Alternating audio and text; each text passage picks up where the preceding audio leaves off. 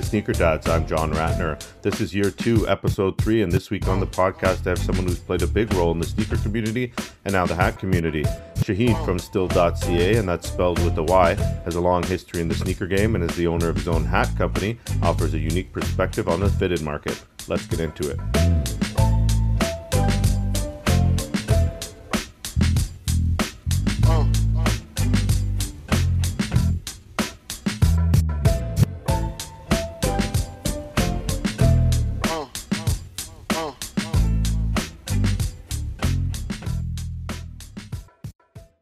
Shaheen, welcome. How are you, man? Thank you for having me. Good. I know we've talked about this for a while, so thanks for coming on. I know you're a busy man, so we'll get right to it. As I always ask, when we have non-dads and non-moms on it, we do wear everything. So I want to know, Shaheen, do you wear everything? Do you wear all your sneakers, or are there pairs that are sort of off limits? Yeah, there's for sneakers, I have a rule. Once, if I wear it right away, cool. But if I hold on to it long enough where it goes up to a certain price, I won't wear it anymore. I'm no matter how many sneakers I have, when a sneaker hits like $2,000, $3,000, $4,000, I don't want to wear it. I can't enjoy that sneaker no more. Where do you wear that? Can you enjoy it sitting in your closet or in your vault, or is that destined to be sold, or do you hold on to some of them as investments? Less investments. Of course they are investments, but I don't buy them for investments. Okay. I kind of buy them because recently I bought the Jaspers, the Kanye West Louis Vuittons, and I don't need those at all. I'm never going to wear them, but that's a historical sneaker. I just needed that. Yeah. It came up and I was like, I got to grab this. Because back in the day, they were definitely cheaper than what I paid, but it was too expensive back in the day. Man, if I had a job, a proper job back in the day, do you know what I would have had? Oh my goodness. It's crazy. But yeah, so you look at the value, but the not wearing it is because it's just hard to put on, and the depreciation, and you're not necessarily planning to sell them, but if you have things that you're kind of curating your own collection and maybe a personal museum type of thing, you just don't want them to kind of lose that pristine kind of DS feel, right? I feel like it has more value overall if it's brand new as a display piece than a worn sneaker that was worth a lot when it was brand new. Sure. So do you have some others you could mention other than those that would be Yeezy ones. Those are one shoe that are all DS. I have a couple of them. Those ones I had a pair that I wore and I ended up selling it for cheap to Godfrey. Godfrey at OD. And those ones, because when I bought it used, actually, I do this sometimes. I buy used sneakers because it's done. On a new phone, once you get the first scratch, it becomes nothing to you. Yeah. Same thing. I bought a used pair and I wore it, and I honestly, no one would tell me they looked ugly on me, but I felt it. So I never unds anything else. I don't think I have the style for those. Those aren't sneakers that go with everything. Right. Super high cut. Those ones are all still DS. I have a bunch of Jordan 1s that are still DS. What I do with Jordan 1s is when a Jordan 1 comes out that I really like, I buy 4 pairs. Breads, Royals, Union, Jordan 1s, 4 pairs, all of them. Fragment, Jordan 1s from back in the day. They were $900 when they first came out. 4 pairs. And then I'll wear one. And those shoes stay in my rotation forever, essentially. Mm-hmm. And the other ones get vaulted away. And you ever let go of some of them, or do you kind of hold on to everything? No, I hold on to everything. Because, how many times have you sold something thinking that was a good price, and when you want it back, it is no longer anywhere near what you sold it for? So I just keep it. You know the perfect example of that one, of mine, right? My God. I've told that story. It was a good deal at the time, so I'm not going to look back on... That's the thing. That's the thing. A lot of stuff that I sold in the past, looking back, I'm mad about it, but then, it was good in the moment. I can't... If we did that with everything, we'd lose money on stuff as well. Yeah. There's a lot of stuff we sold at a very good time. Absolutely. Back in the day, not even too long ago, Ronnie Fike Asics. There was a salmon toe. I think that was the one they released for the opening of Kith in New York. Those were going for a couple $1,000s at some point. And now if you had a brand new pair, they could be worth a lot to you, but who is paying that price anymore? No one. For Asics, it's very, very hard. It's the same thing. Yeah, everyone has a good story about like a sneaker they sold a long time ago. I had a friend, my friend Joseph. I got to call him out because when he told me this, it like hurt me. He had on Freddie Jordan SBs. Nike SBs, Freddy Krueger's, low cuts. And it was like a unicorn size. He sold it for like $1,000. Like those things are whatever you want. Like it's a blank check now. Yeah. That one hurt me. I never had a story that bad. But yeah, everyone has one of those. Yeah, and equally everyone has a come up story where they got a good deal on something and then it skyrocketed. So that's the game, right? Yeah, that's the game. You wanna break even in those moves. That's the game. And hopefully have a nice little collection at the end of it.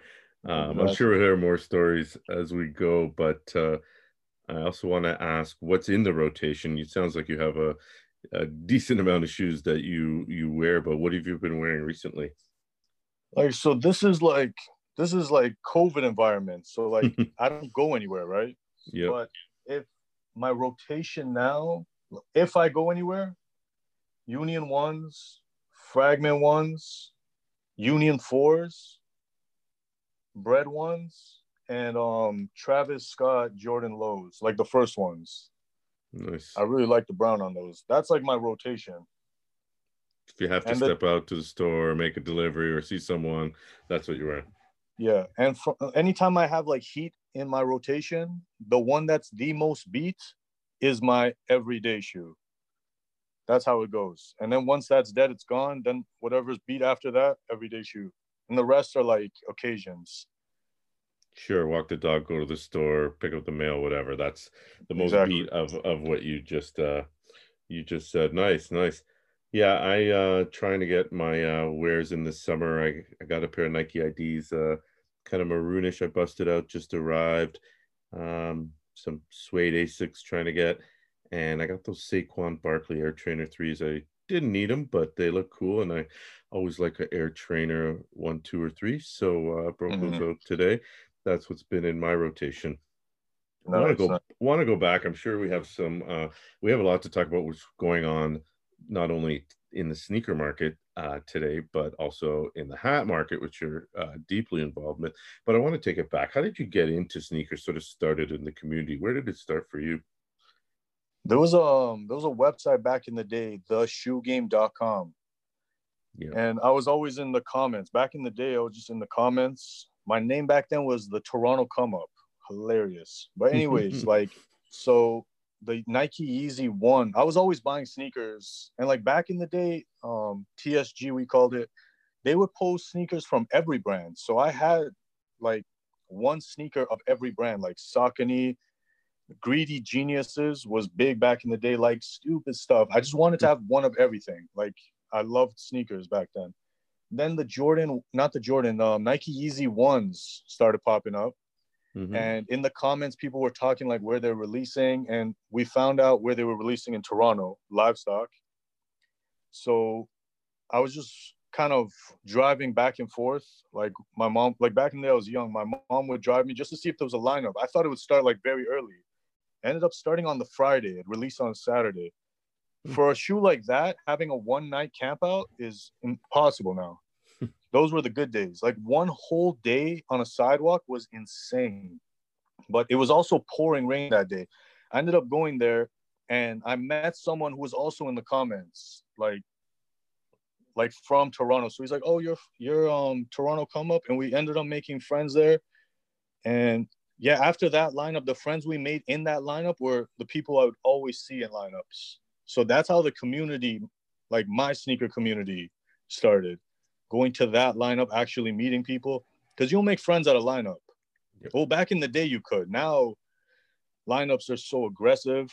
You don't trust nobody. You can't go to the bathroom. You have it's different now. But back in the day, when you went to a lineup for sneakers, you guys all had one thing in common, like right off the bat. We talk and we realize it's all like connected. We have a lot of things in common. Some of my closest friends are from that day. like to this day. So that started me off. Reselling was never really my thing. Yeah, I don't think I ever wanted to resell anything. I was a hoarder. And like back in the day, you would make like $200 on a sneaker. That was nothing for me. Not that I had a lot of money, but like to do all that for $200 made no sense. Sure. And even the Nike Air Yeezys were going for 600 USD the day after. I remember this. And retail was like 280, I think. But that's not a lot for a sneaker. Like 600 USD for a hyped sneaker is unheard of now. Yeah. Like it's crazy. So that started the community. And then a lot happened after that. Like through that, I worked at I helped out with a lot of different shops in Toronto, like sneaker shops.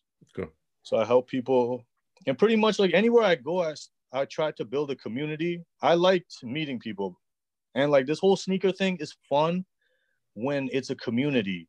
When you're by yourself on Instagram posting sneakers, it's kind of lonely. It's boring. Like, yep. I love that, like, we actually all cared. It was actually a real community. I miss those days. Like, that was like the sneaker culture days where every sneaker had a story. It's different now. Yeah, I want to hear some of these stories, but maybe we could jump ahead to your work at ODTO, because that's a staple in the community in this Toronto sneaker scene. Now you're not there anymore. We'll talk about what you're doing now, but you built something that I don't know if that exists in very many cities at all. I mean, it's unique in many ways. Maybe you could talk about it. Yeah, even with that, when it was happening, it was again about community. So one of the first things we wanted to do is have like display pieces. Even though we're a resale shop, not everything's for sale. Like I like having pieces where someone comes in, asks a question, I could like educate them on it. Then go tell someone. That part was dope. But even with that store, I wanted to build a community. And we kind of did. We had a lot of people, like we did that whole sneaker battle with you. Like that, that was one of my favorites. Those type of moments is why I like the sneaker game. Is when we all come together for like the love of sneakers. Yeah. So you're talking about an Instagram sneaker battle you guys did. I think you did a couple of them, and everyone got really hyped up, and I participated, and a bunch of local people participated. It was really cool. But you were talking about the shop and the pieces. Tell our listeners who maybe don't live in Toronto or haven't seen the shop some of the things. I think the centerpiece maybe are the decks. Yeah, so the centerpieces are the decks. Like Supreme, since they first started, were releasing decks, and at some point they became really collectible because it essentially became art. And we completed the entire Supreme deck series up until that moment, and we put them in the floor so people can come and see. And like a lot of those pieces, like Supreme does a lot of collabs with artists too, Damien Hirst, a lot of people. So there's also real art in the floor. So that was cool. I mean, it must have been quite an ordeal to hunt down some of that stuff. I know you mentioned Godfrey already, and I remember selling him a pair of shoes, Air Max 1 the 6s, before the shop opened, and he didn't tell me that they were for the shop, but they weren't in his size. So in hindsight, thinking, I didn't even know he was working there at the time. You know, you guys had to amass not only things for inventory, but you had to amass things for display. So it must have been, well, it was, right? It was like a couple of years of, right, 3 years of hunting, right? And the city of Toronto, I think, gave you guys the opportunity by not giving you the the rights to open the shop. So you had more time. But I mean, what was that like, hunting for all these things? I mean, did you have to kind of go everywhere across the globe to all the sort of, scour the internet type of thing? Yeah, like it's like my favorite part about the whole experience was the people I met. Like, I don't think I have one thing in that store that I bought from someone that I didn't make a connection with. Like, we're friends. Like, I didn't just buy stuff from random people. Like, I met people, and like a lot of people helped with that shop that were just originally just selling me stuff, but then they like became invested in it. They want to help me actually find stuff. So yeah, like even through that, I built a community. I have a lot of friends in New York Like when I get to go back, I got to visit everybody. Like a lot of people in New York would help. The decks, we actually started the collection. Like we had a few pieces before, but a big chunk of it was from a shop called Timeless in Arizona. They were one of the OG resale shops for Supreme. Like not further back than Unique Hype in New York. Unique Hype is like the one, but Timeless opened up. They had the biggest deck collection at the time. It wasn't complete, but it was the biggest one. And they ended up closing. And yeah, like again, through the connections, people I met, they connected me with them, and we actually went out there to pick them up. Went to LA and then drove all the way out there. It was an adventure, man. It was fun. Yeah, and I guess you guys were going to other things like sneaker cons and things like that to grab Yeah. stuff and all sorts of places. I mean, wherever you could get your hands on, probably hitting up collectors around the world, but also in Canada and Toronto, right? Yeah, like at first it was hard because we didn't know anybody. So like it took a while to start like finding the right people who had the right stuff. Eventually we became popular and people would come to us. Yeah. So it became easier towards the end. Towards the end, like people were throwing stuff at us. But in the beginning, it's kind of hard finding those pieces that I was looking for, at least. Like I didn't want just the stuff that's releasing that day. I was looking for the old stuff. Yeah. But definitely a lot of people in Toronto helped too. Net Magnetism helped a lot. Yeah. Yeah, man. I'm sure. Yeah, and I actually don't remember. I have a terrible memory how well, if at all, we knew each other. I don't think we knew each other very well at all when I came. And I've told the story in the podcast, but not everyone listens to the early episodes. I sold a pair of dead stock Chicago ones from 1985, and you did a video with Complex, and you highlighted it, and you made a joke about, rent in your apartment. I still save that video. I don't know if it's on the it's on the website, but I think we kind of connected when I did that, and Godfrey helped arrange it too. But and now obviously you're on my podcast, so credit to your work at OD and hunting down those shoes. And I came to you guys, like you said. I came looking for someone, and I wanted the idea of it being in the community and being in the shop. And as you remember, probably my son and I came down and I showed it to him, and he always tells me to sell him my shoes. So he was happy that I had the cash and the shoes were on display and he got to see them. So anyone can obviously when they're in Toronto, go check out the shop. You're doing other things. I really want to talk about what you're doing now, but I do want to talk more about sneakers. You talked about what's in the rotation. Do you have sort of pairs that, I don't want to call them grails, maybe they are, maybe we could go through your grails, but do you have sort of favorites, maybe even that you go to? You mentioned like Jordan 1s, but you've obviously been in the game for a while. It sounds like those Yeezy ones weren't the beginning. You were into sneakers before, but that was sort of when you got serious into the community. Do you have sort of favorites that you remember maybe back in the day when you were a kid, or now that you still go to? When I was a kid, it was always Air Forces for me. I couldn't even afford Jordans to like later on. For me, it was always Air Forces. And it was mids. I was wearing Air Force mids. Shout out to Nelly. Oh my God. And Sean Desmond. If you're from Toronto, that guy was wearing some white and baby blue Air Force One. Sean Desmond is dope. Like, I'm not listening to him today, but back in the day, that was the jam. Sure. But yeah, I remember those very clearly. I was trying to get those pairs. Like the baby blue with the white, the mid. I can't wear mids now. The strap is like obnoxious. But mids get no love now. Yeah, but that was my shoe from back in the day. Now, like, I try to mix it up. I have a lot of New Balances. Like, I have the Pigeon New Balances, like the OG ones. Mm-hmm. And man, to be honest, I don't wear a lot of these anymore because like people wouldn't appreciate them for what they are. Yeah. So like, as much as I like them, they're kind of hard to get. So like, just to wear them out for no reason kind of ruins it. Like, if they were cheaper, I would wear them out, no problem. But because they're worth money and no one knows what they are, it's like there is no point of wearing them. I used to get clowned for a couple of months. I have Tassie Devil New Balances. Like, it's a rare. Yeah. I get clowned for those. Like, a couple of my friends, they're like, "What the fuck are you wearing?" Like, they're like, "What are you wearing?" I'm like, "These are dope, man." Like, I had to explain to them what they were. So like, New Balances aren't even cool. to most people. Man, it was more fun back in the day, man, when like people appreciated the sneakers. They weren't that expensive. It was more fun. Once money gets involved in something, it ruins it. It ruins everything. Look, my God. Well, that brings up something I wanted to ask about. I won't ask you any more about your sneakers because you obviously have a a history and a knowledge of various brands. And when I remember when I was on the battle, you showed a lot of respect to not just what I was, some of the runners and things I was showing off, and not everyone was doing that, but some of the newer stuff you obviously know, old to new, but the game now, and I try and keep it positive on this podcast, but be honest, I mean, there's negative in now, and there's a lot of consignment shops too, and it's fueled by people seeing the opportunity, right?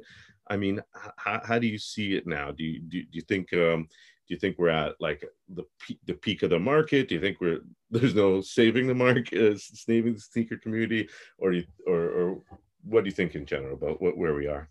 Like, I think if Nike kept up their release schedule through COVID, I think like sneaker reselling would be dead. Like, we really didn't have too much, because at some point they were releasing so much. People who were buying stuff for resale, at some point they were going to run out of money. It was just way too much. They slowed down a lot. So it kind of got, if people are still paying high prices, they don't have to pay it every single week for a release. But there was a point where it was like getting crazy. It was getting out of hand. And there's a lot of shops opening. And not to mention, everybody resells on Facebook groups and stuff. So everyone's a reseller. I don't know, resale shops, there's always going to be a place for them. Like, I don't want the day to come where we only shop online, because sometimes I just want to wear a fit out to buy something. Otherwise, I have nowhere to, like a restaurant every time I have to wear sneakers. But like, I like going places. That's why, like, it's always a place for retail shops, but it'll definitely quiet down a bit. It's just too much going on. Like, everyone's doing it. And Yeah, it certainly seems like that. I mean, consignment shops every mall now, it feels like. yeah. Yeah, there's shops in Toronto that have multiple stores in Toronto, Yeah. multiple. And like, that's the thing about like anyone who's a reseller right now who's thinking about opening up a shop. Let me explain to you this business. Let's say you have $100,000 in inventory and you sell 20,000. What are you going to do with that 20,000? You're not going to invest it. You have to buy more sneakers. You have to keep it going forever. You may never ever get to enjoy the money, because you're going to make losses in between. Shoes aren't going to sell, so now it's just like stock being stuck. It's never ending. You will never enjoy the money from a consignment shop. It's too much. And you have to buy the new stuff coming out, because the new stuff is like the marketing. You want like people to know, like, we always have the new stuff, and then they'd come in, they'll see something else they forgot about and buy it. But you always have to be on the new stuff, and it's never ending. You're going to spend forever. There's no way out. And you got to get it when it drops. You got to get it before it drops. You got to get it the day it drops. Yeah, my God. And you have to sell it before the people who buy it for the high prices already, like, they might already have it. They might have already bought it from a reseller. So it's a lot of stuff going on. But it's a tough business. The worst thing you could do is keep opening brick and mortars, though. But people do it for different reasons. We're not going to get into why you would open multiple stores, but yeah. But if you're doing it to make more money, it's the wrong move. Especially with COVID now, like, that definitely woke a lot of people up. Yeah. Like, oh yeah, you just need a very good website. You need a good online presence, whether it's on Instagram or wherever. You just need to be known, and you have to have a good website. Yeah, certainly seems like, especially these days with COVID and the changing online and brick and mortar, like you said, retail landscape. But what about the fact that sneakers have become mainstream? Obviously, tourists and celebrities coming in, not just to ODTO, but like to any resale shop, to any retail shop. But there's that thirst that wasn't there before. There was always demand. Flight Club's been open for decades, and some of the shops in Toronto have been around for a little while. But even before the latest sneaker surge. But really, there's a huge kind of mainstream demand for sneakers now. Like, anyone, I'm sure people who don't know anything about sneakers would walk into ODTO and drop a stack, right? Yeah. I think I don't honestly. I have to think about this, but I really think Kanye West started like this like craziness that's going on with the Jordan ones when he was wearing those, Yep. or the Royals. That that was a huge price jump when he started wearing those, and then much later was the Yeezys. That was like the first time you saw resale prices get like that high, and we're like, this is another thing that was crazy back in the day. People were trying to buy, like, I would post sneakers online for like $100, and dude would be like, man, I don't have 100, can you do 90? When the Yeezys came out, that same guy was offering me $700 for Yeezys. Where did you get $700? He didn't have 10 So before. that was the first time I saw people dropping that kind of money like freely. I've never seen that. Like, people were cheap back in the day, everyone wanted a deal, but the Yeezys, people were like, how much? I'll buy it. I was like, where did you find that money, man? Can't trust these people. But that was the next big jump. Kanye West and Louis Vuitton brought in like high end sneaker hype, and then the nuclear bomb was the 350s, man. Like, it doesn't matter where you go, people know what a 350 is. Right. Everyone, like, there's a shawarma shop like by me on Lawrence. The guy making shawarma has on 350s. Like, he used to wear sandals. I'm not even kidding. Like, everyone knows that shoe. And then that's it. It just blew up from there. And people just like, oh, there's other sneakers. And they started learning a little bit, started buying stuff. It just became crazy. But I think Kanye West really is the reason why it's at this level right now. Yeah, and it's Some funny. people think, some people think Travis Scott is like the biggest name in sneakers. Like, Kanye West dropped a sock with a sole with Adidas and made $1 billion. Travis Scott made a Jordan 1. It's not the same. It's not the same. Anyone can make a Jordan 1 and it'll sell out. Anyone. It's Kanye West is a completely different creature. But what were you saying? No, you mentioned the Jordan ones with Kanye, and people have short-term memories, especially in the sneaker game. A lot of people were there, a lot of people weren't there when that happened, but you can go back to 350, the Ultra Boost, even though that wasn't really what he was I wearing the forgot. first time. I forgot But about that. yeah, and then the Jordan 1, and people say Jordan 1s, there's a craze for Jordan 1s now. Jordan 1s have been, a lot of people didn't like Jordan 1s back in the day, a lot of people didn't even know or care about them. But when Kanye was wearing the Royals and the Breads, wherever he was at runways and fashion shows, those shoes went crazy. Everyone wanted them. Prices went up. As far as I'm concerned, that's when Jordan 1s took off, because they never went down. And that's where we're living in now. We're living in the after effects of that. And it may be a Travis Scott shoe, but it's like you said, Kanye deserves credit, and what he's doing at Adidas now. I mean, love him or hate him, he deserves a credit. Yeah, no, definitely. And yeah, he also wore it with like a good fit. Like, I remember seeing people wearing the exact fits he would wear. Yeah. The exact fits. He was on Absolutely. fire at some point. Yeah, and the whole celebrity sneaker and fashion, it's nothing new, but in terms of the sneakers, I think he really changed the game, and now obviously every celebrity is wearing sneakers again. Some of them were doing it before him, he was the first, but he really sort of popularized it, at least for mainstream, because he's such a recognizable and well-known name in the fashion and of course the music industry, right? Yeah, no, definitely. He's the most influential in fashion. Like, Drake is like, rap wise, he'll like be always up there, but like total influence, Drake would never get you to run out and buy like an Adidas. He will never be able to do that. Like, Kanye West has, man, these Crocs, these Yeezy foam runners. I cannot believe people are buying them like that. But like, I love to see it, because I always, like, back in the day, I remember I was the kid who was like making fun of people with like sneakers that weren't cool. But then at some point I'm like, wait, I don't want them to wear the same sneakers as me. Yeah. Like, I want, wear something different. I was actually like, I broke it down to myself. Like, why would I want them to wear the same sneakers? It becomes so boring. So I actually do love seeing people wear different stuff, like different. People clown people for wearing mids now. Like mids is not cool. Like wear whatever. It really matters how you put it together. We know so many people wear Jordan 1s, any colorway, but they don't know how to wear it. And you ruined it. You ruined it. You could wear a nice mid. I used to wear mids back in the day. Last thing on Jordan 1s. My favorite colorway, maybe top 3 Jordan 1 ever, was Jordan released the Old Love, New Love pack.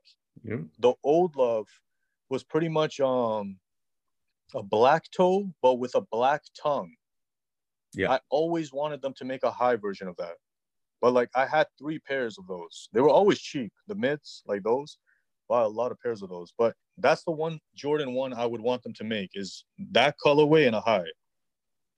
Yeah, I'm looking at the pack right here. I haven't broken it out, but the reason I bought it is because it was such a good price. Parlor 23 was selling them, and I couldn't turn it down because it's a black toe, and Jordan wore mids, and it's got that black tongue, which I don't know my history too well, but I think he might have worn a black tongue, black toe as well. But yeah, mids don't get any love. But again, like you're saying, wearing the shoe that not everyone, we're caught up in the culture now where everyone wants the newest shoe. Everyone wants to be wearing the Travis highs or lows, the new ones. And you go to SneakerCon, it's kind of like you see 4 kids wearing it, and maybe it's cool for them. Maybe that generation, it's cool for them to all have the same shoe. But what you're talking about is cool to be different, cool to have someone say, hey, where'd you get those? What are those? And like you said, the Tassie Devils, perfect example of like, hey, what are those? Conversation starter. Yeah, New Balance is not a new brand. These shoes are from 10 years ago or whatnot. So let's move on. I want to talk, of course, about hats. You're big into the game. You've made a name for yourself with Still. When did they come into the picture for you? Obviously, we all had hats growing up. I collected hats as a kid, but I never treated them that seriously. I took care of them. I had a little collection. I treated them as a collection, but it wasn't like sneakers now. And I know people have been doing this for a long time, as long as sneakers have been popular, probably hats have been popular. But when did you sort of get into it? Like probably like around the same time as sneakers, because back in the day, like Wale was always wearing fitteds. Like there was a bunch of rappers who would wear fitteds. And yeah, it was always like back in the day, we'd match everything like to the accents on the sneakers, like the laces, we'd match everything. So we'd always look for fitteds to match the sneakers, and you would wear them with the sneakers. So they kind of went hand in hand. When it blew up was when people couldn't even get sneakers anymore. Like sneakers now is like a statement piece. You don't have to match it at all. You can like wear like any colors, your sneakers will pop. Fitteds have become that. You see the colors that people are buying these days. They're not matching that. Like a grape purple top with a pink under. You don't have sneakers to match that. But people just want something to stand out. Nobody can get sneakers anymore. So it's turned to fitteds. And now they're treating it, the fitteds, like sneakers. Like, again, there's no culture in that either because there's so many fitteds coming out now. Yeah, it's definitely blown up is an understatement. But you talked about the sort of fitted culture that was there, and I'm sure, like sneakers, there's the parallel, like you're talking about, is there's the people who've been doing it, and then there's the people who are sort of new to the game, right? Yeah. Like, and it's funny, like the people that were doing it all feel away now because it's so popular. They're like, I was on it first. It's the first people to the party are always the ones that are forgotten. So the ones who come in the most loud is the ones we remember. And like same thing happened with fitteds. There was so many like OG fitted collectors that like nobody cares about. Like sad. Yeah, and the same thing goes for sneakers. Guys are just quiet and stick to themselves, or maybe come out here and there and don't. We know a lot of them in the city or in the community who just have crazy collections and know the game and sometimes like you said, feel a certain way. But I want to talk a little bit about the trends in the fitted hat game, because talk about older people, older people, not necessarily older people, but people who've been in the game longer. And are there things that I mean, I don't want to generalize, but things like colored UVs under visors and side patches, like it's really gone, I don't want to say Yeah, out of control in a negative content, but yeah, it is, right? I mean, anything goes now, and New Era in particular kind of seems like they're letting it go, right? yeah. New Era like took a page out of the Nike playbook, and they started doing a lot of collabs. So they also were involved in blowing it up. They did Polo, they did Union, like they did Travis Scott. That was a big one. That was a moment where people were paying resale for a fitted. That was one of the first fitteds on StockX, except for Supreme. Supreme was always doing fitteds, but you can go to Supreme like 2 months after the season opening and get a fitted. You can't do that anymore. Definitely Travis Scott was involved in like getting a lot of people to wear it. And he might not have like, he definitely didn't start the hype, but what he did is get people to buy the hat to at least try it on. The thing about fitteds is you don't know your size. So a lot of people ended up at least trying it on to know their size. And if they liked it, they were in. Yep. A lot of people got in like that. That's the one thing about fitteds is the sizing. I think that's why it never got too popular. Stores wouldn't risk it because there would always be sizes left over. It was never popular enough. There would always leftover stock because it's such a specific size. They would always go snapbacks, dad caps. Yeah. One size fits all. But now it's big enough where we'll take that risk. Like everything's selling. Well, I don't want to go too into sizing, but maybe you can help me out, because I asked my hat group I'm in on Instagram group chat about sizing. Is there a rule, where the hat's made, China, Bangladesh, wool, polyester, or do sometimes you just get a hat that fits different? There's definitely like room for error, like at New Era for sizing. They're never the exact size, never, regardless of material or what. They could all be made in the same place. They could all fit a little different. It's interesting, but most of them fit generally the same. But 100%, there's always a fitted or two in every size run that fits weird. But in general, polyester and wool fit differently. I think polyester fits a little bit, or no, wool fits a little bit more snug, but wool is easier to stretch. Mm-hmm. Right. And Bangladesh and China, we always get people in the comments, is this made in China or Bangladesh? The other day we got fitteds from Bangladesh, and I'm looking at them, and I had the same fit. It was a restock, so I had the same fitteds made in China as well. I'm looking at them. It's the exact same hat. Like I don't know what they saw, but I'm looking at them. Same hat, two different factories. I need to know. Can you find out for us what the difference is? I need to know. I ignore it when people Yeah. comment, "Is this China?" I ignore it because I'm like, I don't know what this leads to. I don't know which one's better. But I'm gonna ask my group chat because they do the same thing. They say, is it Bangladesh?" And then I'm sitting there like the newbie in the group. I just got in the group like a month ago, so I'm gonna ask them and see if they have an actual explanation, or if they're just talking out of their asses to yeah, sound like let me they know know. what they're talking about. Let me know because I'll test it out. Like I have them. Like I would know better than anyone. I have the most experience with both of those factories. I have Yeah. not figured out what it is. Some people said quality, but we're talking about Bangladesh and China. They're going to be generally the same quality. Right, right. It's going to be threads loose on a hat on random places, regardless. Yeah. It's funny when you talk about threads loose, the quality control on these New Eras is really good. Compare, I don't want to compare it to Nike, but I mean, for a company that's doing, obviously dominating the fitted hat market and snapbacks, and I know there's other players, Mitchell Ness is in the market, and there's a ton, a bunch of other companies, but for what New Era is doing, um, all the hats I get from Still, from you, and elsewhere, it's quite amazing. And I did Sneaker Dad's New Eras, and they're amazing. You go through them. and you look and you want to make sure you're selling people good products. And I'm blown away by how Yeah. nice they are. Yeah, no, definitely. And like, especially with the quantities we have, Yeah. we rarely see like a hat that we can't even sell. Yeah. Like, it's really good. The only time you get into trouble is when you're making a new embroidery and it's like the first time they're doing it. It could come out a little weird, Yeah. but that's like a lot of things can go wrong with that. Like the vector file was wrong, the way like that one we can give them a pass. But like a New York Yankee logo, they mastered. Yeah. And that's actually the easiest logo for them to make. They mastered that, like actually.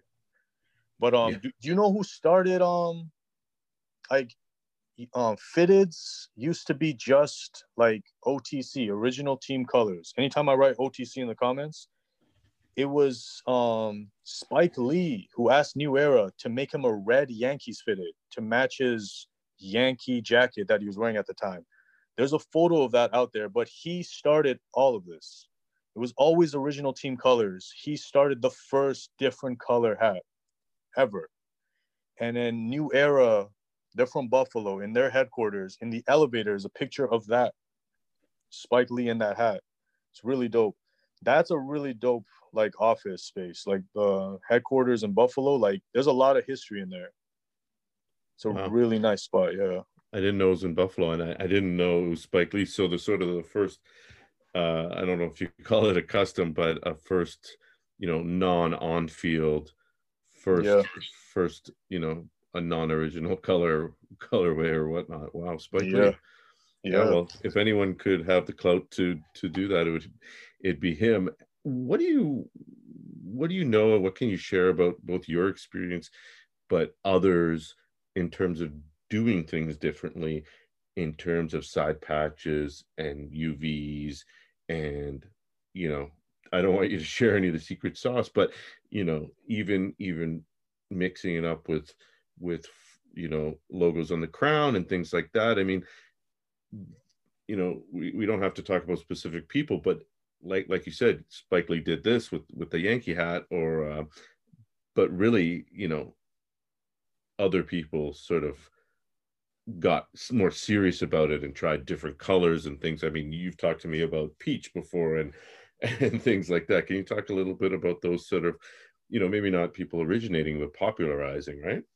Yeah. Like the pink bottom, like it got really popular through Hat Club, but Hat Club didn't start it. I know everyone says they did. They did not. The first time I saw it was out of Japan. And this is years before Hat Club, years before. So Okay. they didn't start it, but they definitely made it popular. And even when OD started, we did a pink bottom ODTO hat. That was before Hat Club dropped their pink bottoms. I'm not saying we started it, but like Yeah. around the same time. And I got my inspiration from that hat from Japan. So, but like when we started doing fitteds, like I still the first thing like you would want to do is pink bottoms, but we didn't even do pink bottoms at first. We just did all gray bottoms and we brought out peach bottoms. We were the first people to start peach bottoms. Like that one I can confirm. And another thing we started was the T-Bird, like the Blue Jays logo. Because we can see like T-Bird logos that were made before and after the one we dropped. There was nothing dropping before. Like you could see this all through New Era. Right. Everything after that, it just became huge. So yeah, that one I'm proud of. The peach bottoms really works with a lot of hats. Like when I saw the material, I'm like, this is like almost nude. It's like a nice neutral color. Works with a lot of colors. But nowadays, finding new colorways is very hard because I'll design the hats and it takes months before it comes in. Yep. And same with other like companies. So in between those months, I could have also thought of that same hat. Now my hat comes in 2 months later. People think we copied, but like Right. everyone's gonna copy eventually. There's only so many colorways that go together. It's very hard to stay like unique. The one thing we're doing is making like actual customs. We're not taking like hats that exist and changing the color. Like we did the sunflowers, we did the cherry blossoms. Yep. we're putting there's corduroys coming this year, but like a different color corduroy, not black. We're trying to do stuff that's like very exclusive to Still, because most colors are taken right now. Do you think there's going to be a point where the market is saturated and people like companies like you doing things, exclusive or different are really going to be, it's going to be needed because people are going to be saying, okay, well, I have 14 purple with peach bottoms. Like I'm looking at my room, my sneaker room has turned into a hat room, as you know, as you know, how many orders I place with you and other places. But like, I'm looking and like I don't really even wear that much purple. And I'm looking at all these different purple hats. Some of them are Jay's hats, some of them are for you. And it's kind of like I look and I see another one. I see a Seattle one today. I'm like, damn, that's really nice. I want that. It's like, how many purple hats do I need, right? So I mean, it's like the same thing with sneakers. Yeah. People aren't stopping, but at some point they might, right? At some point they have to. Yeah. Like there's a such thing as too many fitteds. Like at some point they will. Like where we're lucky is we're at the very bottom. I don't have any overhead. Like our stuff is selling out. The companies who have like crazy overhead, there's shops in New York that have 4 or 5 stores. Yeah. When the hype dies for them, they are going to have a problem. I'm still going to be going up even if the hype dies, because I am like literally at the bottom. Like Lids is huge compared to me, but we're still selling out. Like I'll meet them in the middle essentially. Like if the hype ever dies, we'd all meet in the same place. So like that's where I'm lucky in this, but I feel like it will quiet down a bit eventually. I don't know, man. I thought that about sneakers. Me too. And sneakers take up way more space and they're way more expensive. Absolutely. We'll see. That's why I'm buying more hats than sneakers these days. But also that's a motivation to do things differently and stand out. I mean, some of your collections, you mentioned like these embroidery things, and some of them people are doing, but I don't think anyone did the cherry blossom, at least not before you guys. And No. then I grabbed your sunflower Jay's hat. I didn't see that anywhere. I mean, are there collections that you're particularly proud of that you worked on? And I also want to ask, maybe this goes in line, is it all you, or do you have like a design team or people that help you? It's pretty much all my ideas, and like here and there I'll get opinions from different people, but because like I give credit where credit's due. We know Peter used to work at OD. He put me on the T-Bird. He was like, yo, I really like that logo. I'm like, yo, let's just try it. He told me, let's make the blue and the red on the Blue Jays like darker. It came out beautiful. And like that was all his idea. But for other things, yeah, I'm pretty sure it was just me. But like some stuff I'll talk over with people, like the cherry blossom, I spoke to our New Era rep about it, tried to figure out, because Japan has done cherry blossoms before. No one's ever done a Blue Jays one. And we actually had it designed by Jazz Alba on Instagram. So like that hat is Toronto, designed by a guy from Toronto team, released by a Toronto company. Like that is a Toronto hat. Yeah. And like a lot of these customs we're doing, I always do like Blue Jays, because man, we never had cool stuff like in terms of Blue Jays fitted. It's always Yankees, LA. So like that's why everyone's like, you release a lot of Blue Jays hats. I'm like, I'll release more. Never had this, yo. I'm excited.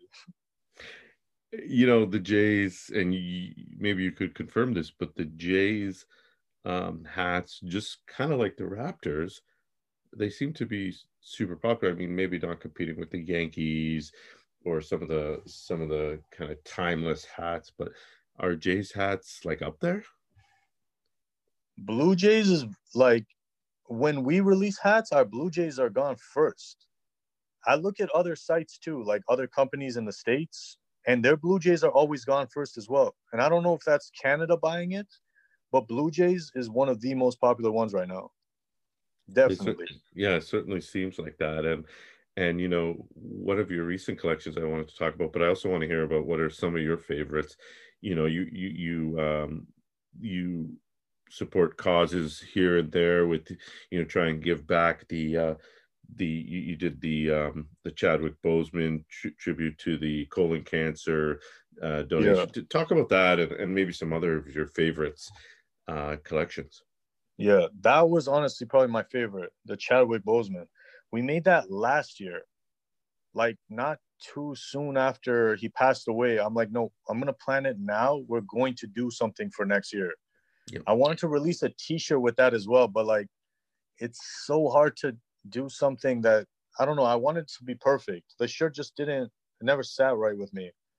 Like, cause that cause, like, I wanted it to be perfect. It was actually like, and like cancer, man, like it's so common. So like anytime we do a charity for cancer, that one means a lot because like Norm Macdonald, Canadian legend, like the comedian, this guy was battling cancer for 9 years. You don't know who's battling cancer.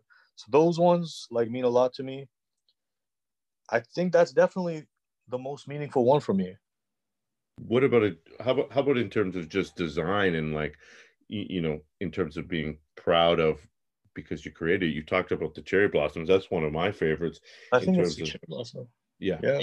I think it's definitely the cherry blossom when because like we see the design and then we see the mock-ups and then when you see the final product and it looks good because we're always everyone my guy at New Era, he's always nervous too because it's the first time we don't know if it's going to come out exactly perfect. This one came out so good.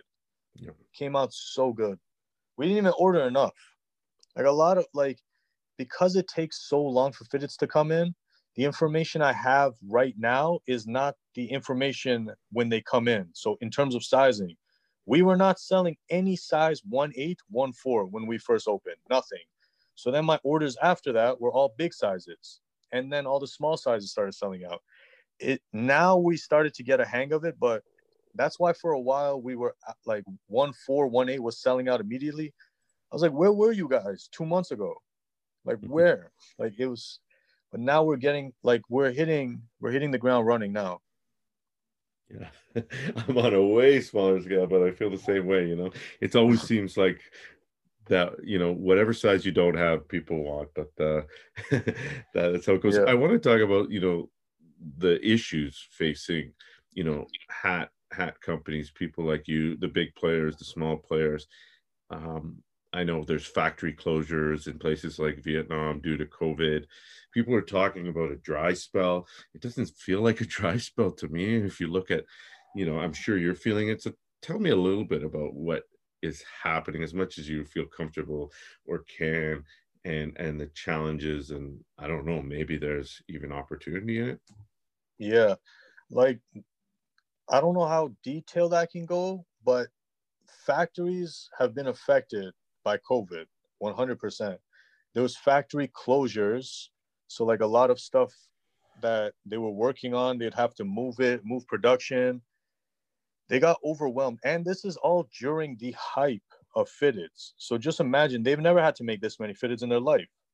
So it was the perfect recipe for delays. And then there was a bunch of, like at some point, no one was working at the docks for deliveries for boats coming in. Yeah. So when they finally did, there was a picture one time, it was like 20, 30 cargo ships just waiting to dock. And like to clear out a cargo ship, that's not 20 minutes. Like these boats are out there for a long time.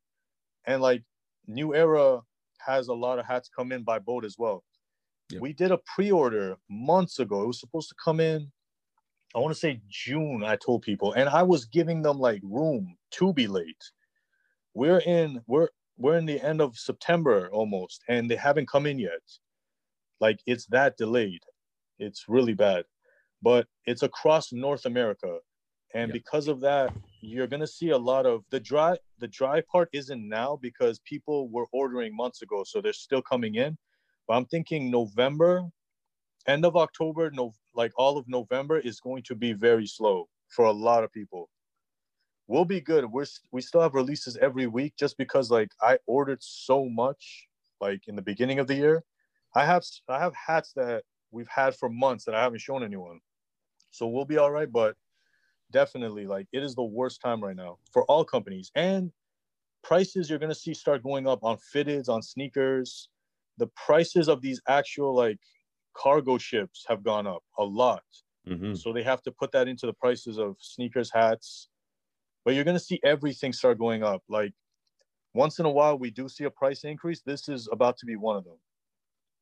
Interesting. Like, It's good to hear that you're prepared for it, and as a collector personally, I'm happy to hear that because of course I need my fix, but yeah, it's obviously a challenge, and I know when I ordered my small amount of hats for Sneaker Dads, it was double more of the time, and it sounds like the timelines that you're talking about are in some cases way more than double. And I guess some of it has to do with luck, what factory you're in. If they're half made, they're not going to go reproduce it in another factory and start fresh. You just wait. And my experience was kind of like they're on one of these boats.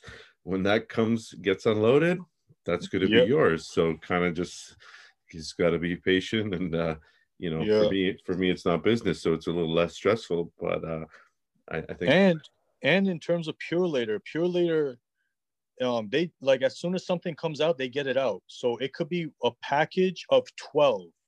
If two come in, they're sending out two. So I'll get these. We're releasing cotton candy hats. I don't have all the teams because they haven't shipped them all. Like they just keep shipping one team at a time. Like these are all summer hats. Like sunflowers was supposed to be a while ago, but like they came in so late. sure. So like for next year, I'm definitely not cutting it close with flowers or anything summer related because like the delays are crazy. But another thing with this business that people need to understand, and like I do it too, when like we ship our hats out immediately, but once it's shipped, it's in like it's in Canada Post hand. They are so unreliable. Like you could like people in Toronto, they could get their hat the next day, which happens a lot. But there was a guy like 30 minutes from here, like his address. He didn't get it for 2 weeks. Just things happen. A lot of people call us, yo, it says like it's supposed to be here yesterday. It's not here. What are you guys doing? It has nothing to do with me. Like I want to help you, but it's not even possible to help you. I would have to call them. They would have to open a claim. It takes forever. It's just about luck. And I would do that too. I would complain like, "How is this not here? I ordered 2 weeks ago." I'm the same guy, but like being on this side, I realized like, yo, I can't even help you. It's in God's hands. And at the end of the day, if you don't get it, it's insured. You'll get your money back. The worst thing that's going to happen is you were out of $60 for 2 weeks. It's the worst thing. And thank God fitteds are cheap enough where people have more patience. We're talking about $300-400. If you buy a shoe for resale for 1,000, I need that tomorrow. Yeah. Like there is no late packages with that, but luckily fitteds is cheap enough where people wait. But there's always people. We have like some bad reviews of some guy saying my package got delivered and then they took it back. Like it said delivered, but it got sent back to us. That has nothing to do with me. Like I'm very sorry, but I'd be lying if I was like there's nothing I could do. There's nothing. I will get it back out to you. Like we'll figure it out. But as long as people know it's not us, we ship our hats out immediately. Well, I can vouch for that, and I'm one of those people who usually get it as soon as the next day, and people in my group are like, "What?" And it doesn't have anything to do with where I live. It's just luck, like you said. But you compared it to sneakers, and I think COVID made this worth people being at home and spending all this time online and waiting for packages every day, multiple packages. And they're like addicted to that sort of. I feel it too. That addicted to that, that Yeah. serotonin hit or whatever it is to your brain, and it's like opening the package, and it's like if I don't get it, I'm gonna send a bunch of angry emails. But on a more positive note, I'll let you go. I want to know one more thing though. I want to know your favorite fitteds that you wear of your own. You mentioned a couple collections that you like, but are there ones that you go to? And maybe there's some actually don't have to be fitteds, of course. There's more in the world than just fitteds. Hats that aren't your own that you really love to wear, because I'm pretty sure you're a hat guy anytime you walk out of the house, right? Yeah, mostly. Unless it's like a wedding. But like for fitteds, like the Travis Scott one is like one of my favorites. But mostly like I don't wear colorful stuff. Like most people don't see me out and about in Toronto, but if you do, I'm always like kind of low key. I'm always trying to not be seen. If I'm walking in the mall and I hear Shaheen, I'm like, fuck, who is that? Always, yo. I hate that. But yeah, like, so I just wear like pretty much original team colors. I like Yankee blue or black hats, but like I'll do the peach bottoms. I really like peach bottoms. Those are the hats. Keep it simple. I'm very low key. Even though I can have any fitted, like any old fitted we can make again, I still like the basic stuff. It happens to everybody. When you have so many sneakers, you always go back to the basics. Same thing. I'm just curious if there are, you know, do you have sort of one-off like samples that, like, are you able to say, you know, let's try this, you know, with a different color peach under visor with this Yankee, and get one, or do you have to order a whole sort of full size run? Yeah, for fitteds, unless it's a worldwide custom where like you can customize the entire, usually like the global customs, it's you just choose colors. You can't really like add anything to it. To add like an embroidery, then it goes through a different system, and in that system you'll get a sample. But just regular fitteds, you can't just ask for one.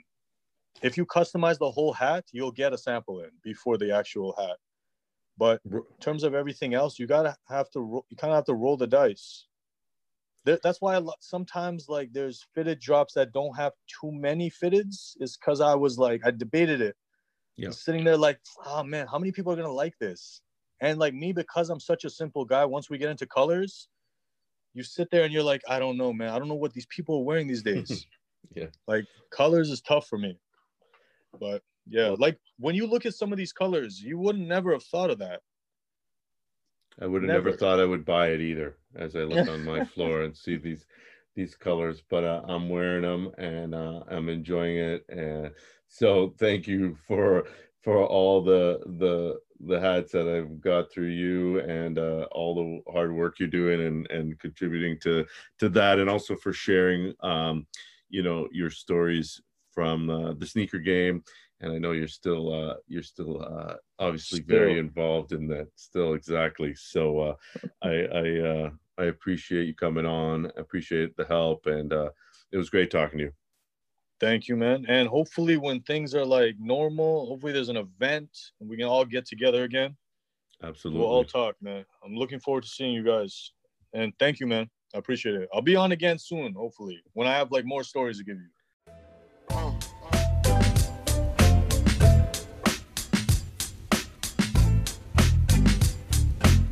Big thanks again to Shaheen, who you can find at styll.ca